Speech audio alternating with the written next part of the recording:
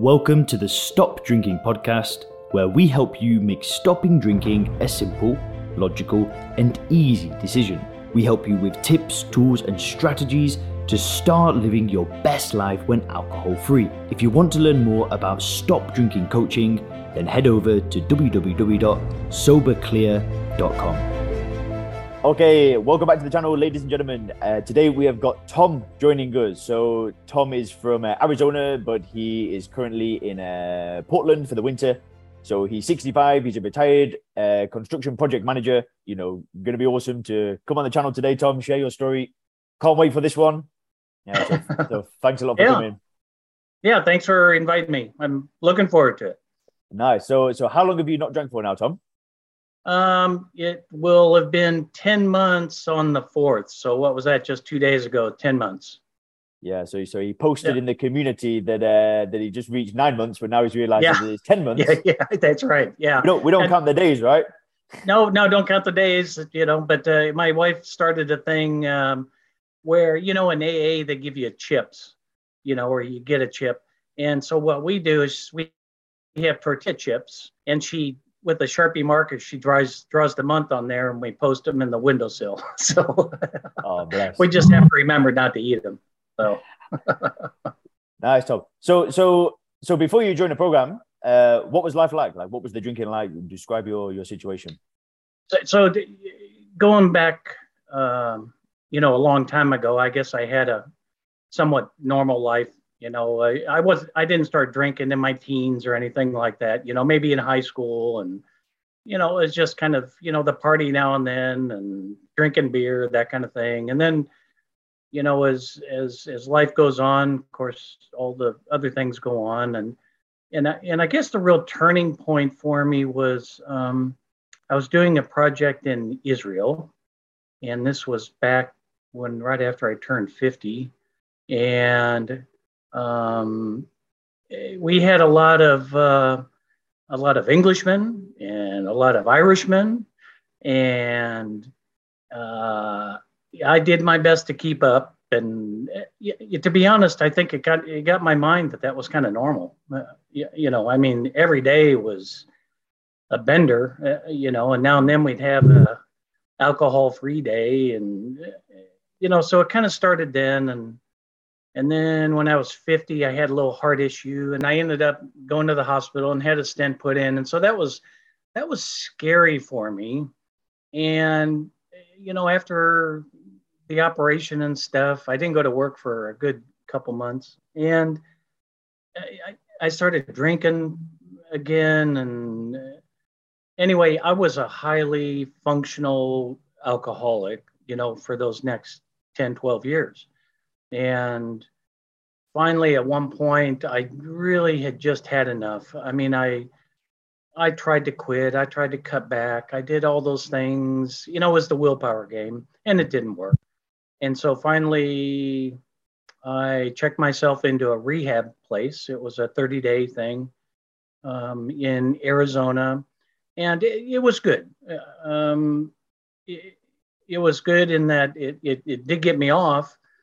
But it was the AA method, and I, went to meetings afterwards, and that basically kept me sober for a good, 10 years, 12 years.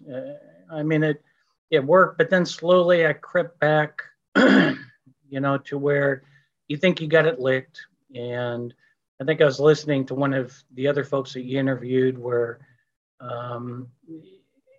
you think, oh, okay, I'm cured now, and because you're trained to believe it's a disease, and it was creating problems with my wife and our relationship, and because I just wasn't the same, I wasn't near as productive, and even after I retired, it was fine for a while, but then the drink just took over. And then I ran across your YouTube channel, and it struck a bell with me because it was a new way of doing things. And I'm kind of like some, and to each his own, but I don't buy into the whole disease thing. I think I made the disease. But anyway, regardless, you just get desperate looking for something that works. And between your youth and vitality and everything else, I mean, it just struck home. And after I, signed up with you and read through the modules, and I really tried to smoke through the modules, and I really found them inspirational. They were just great. And I've read them. I bet I've read them a dozen times, and I still read them. I don't read them every night, but whenever I take time to read them, I find them helpful. So anyway, that's the backstory. Yeah. So for you, it kind of started later on in life, like 50s. And then it kind of got to a place where you're like, I don't want to do this. You did the rehab, you did the 12-step stuff, and you stayed off it for like, I think you said 9 or 10 years. Yes. And then how long did you actually drink for before, like in that like transitionary period from, 12-step drinking, then starting this program?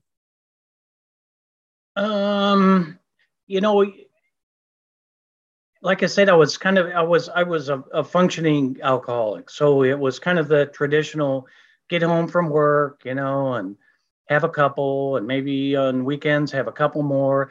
And I look back on it, and I think I was probably more of a binge drinker, than a regular drinker. It was, or that's certainly what it progressed to. It was because after I retired, I didn't have work to go to. I didn't have to be functional.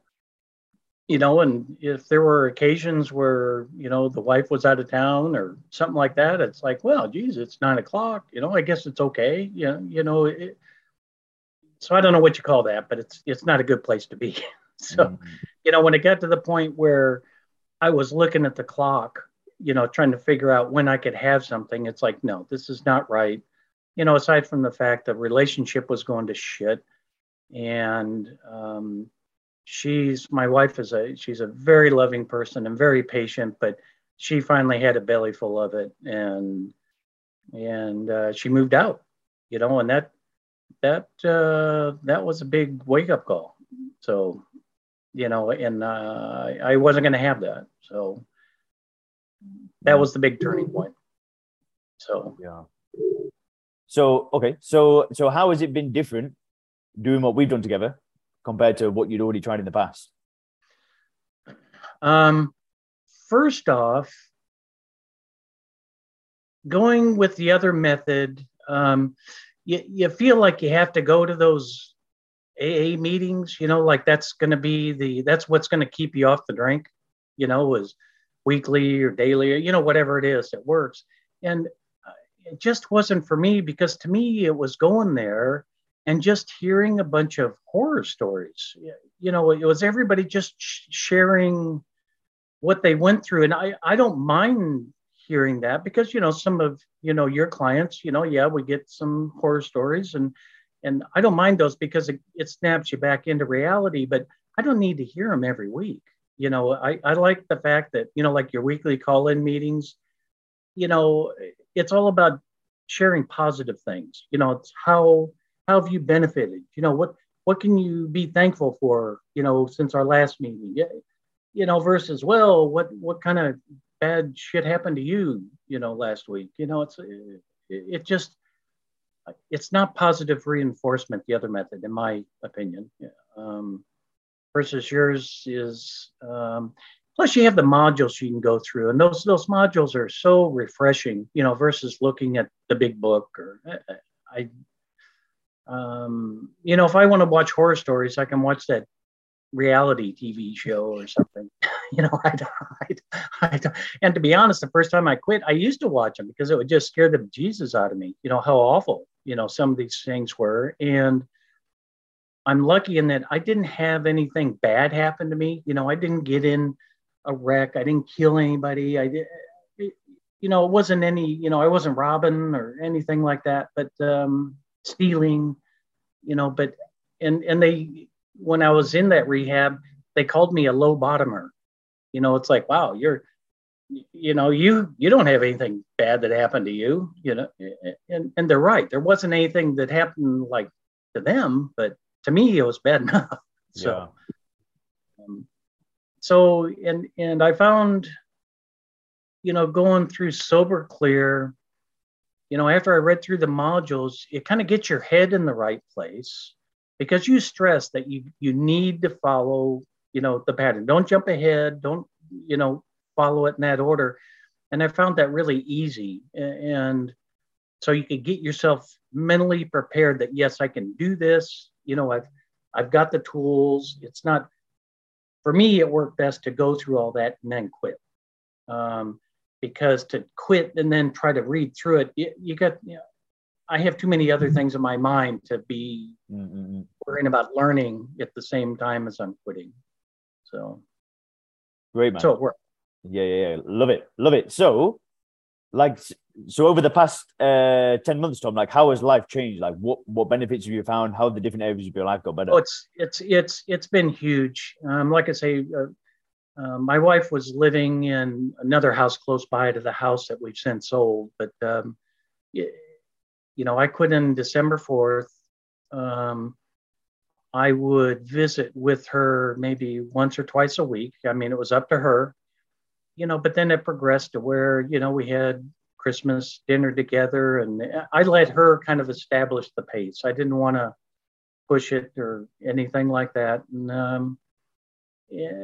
And it was a good 3 months before we were finally living under the same roof together, but that's what the pace was, because I had a lot to show her. I had a lot to prove. And, between not drinking, that also enabled me to go see a therapist. And that helped too, because it helped me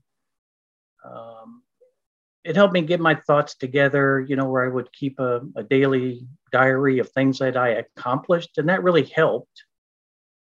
It wasn't a diary like, this is what I did today. It's write things that you're thankful for that you did that day.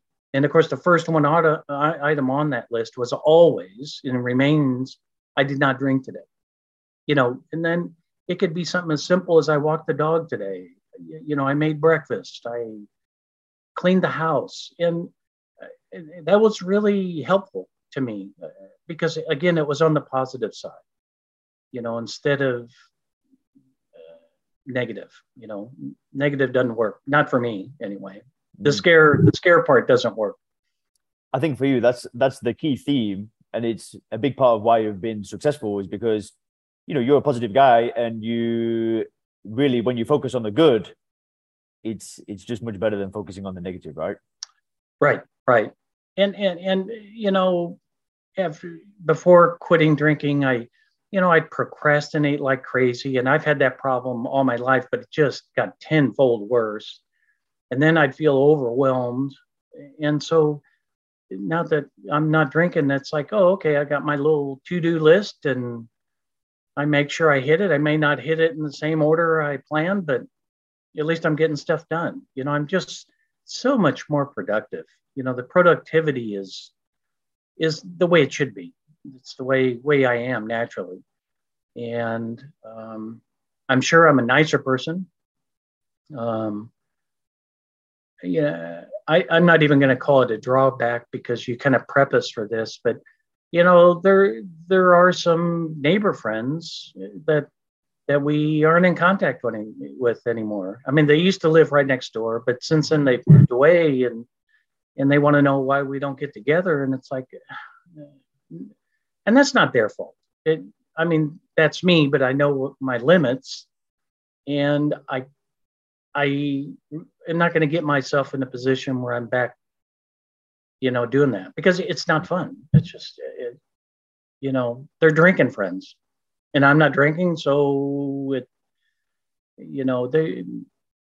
so anyway, but that's a small price to pay. So big thing is productivity. It sounds like your overall outlook has changed. Like, you're much more positive. Like, mental health sounds a lot better. Big thing is your romantic relationship with your wife, and then you feel like a nicer person. Yes, yeah. Those are big things, and you have to do it for yourself. And if you're doing it for somebody else, to me, that would be a tough road to do. It's good to have that doing it for somebody else as a little bit of a push, but you have to do it for yourself. You have to know that you're doing this for yourself, and everything else will get better. If you do it for yourself, everybody will be okay with you. To me, that's at least a little bit of advice for people that are thinking about doing it or not. Yeah. You got to do it for yourself. You're not committed. It's going to be a tough road. Yeah, I agree, man. So last question, Tom. So if you've got somebody that was like, thinking about joining the program, but they're kind of like on the fence, they're a bit skeptical, they're not sure, what's like one piece of advice that you'd give to that person?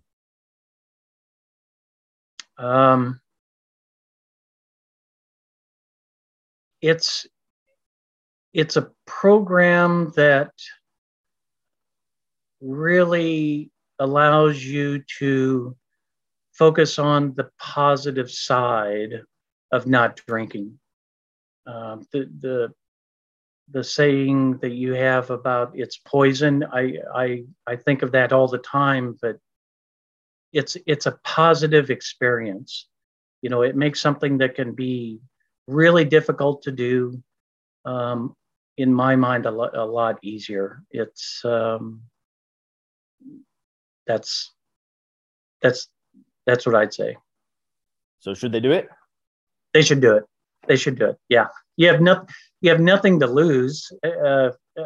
Actually, you do have a lot to lose, and it's a win-win situation, and unfortunately, there's probably a lot of younger people, and I don't know what your client base is, as far as demographics, age-wise, but sometimes when you're younger, and you're lucky, you wised up really, I would think, at a young age, more so than a lot of people, but a lot of people got to go through all the hard knocks, and some of them don't make it.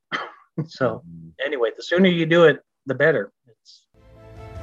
That's my advice. Thanks for checking out the Stop Drinking podcast by Sober Clear. If you want to learn more about how we work with people to help them stop drinking effortlessly, then make sure to visit www.soberclear.com.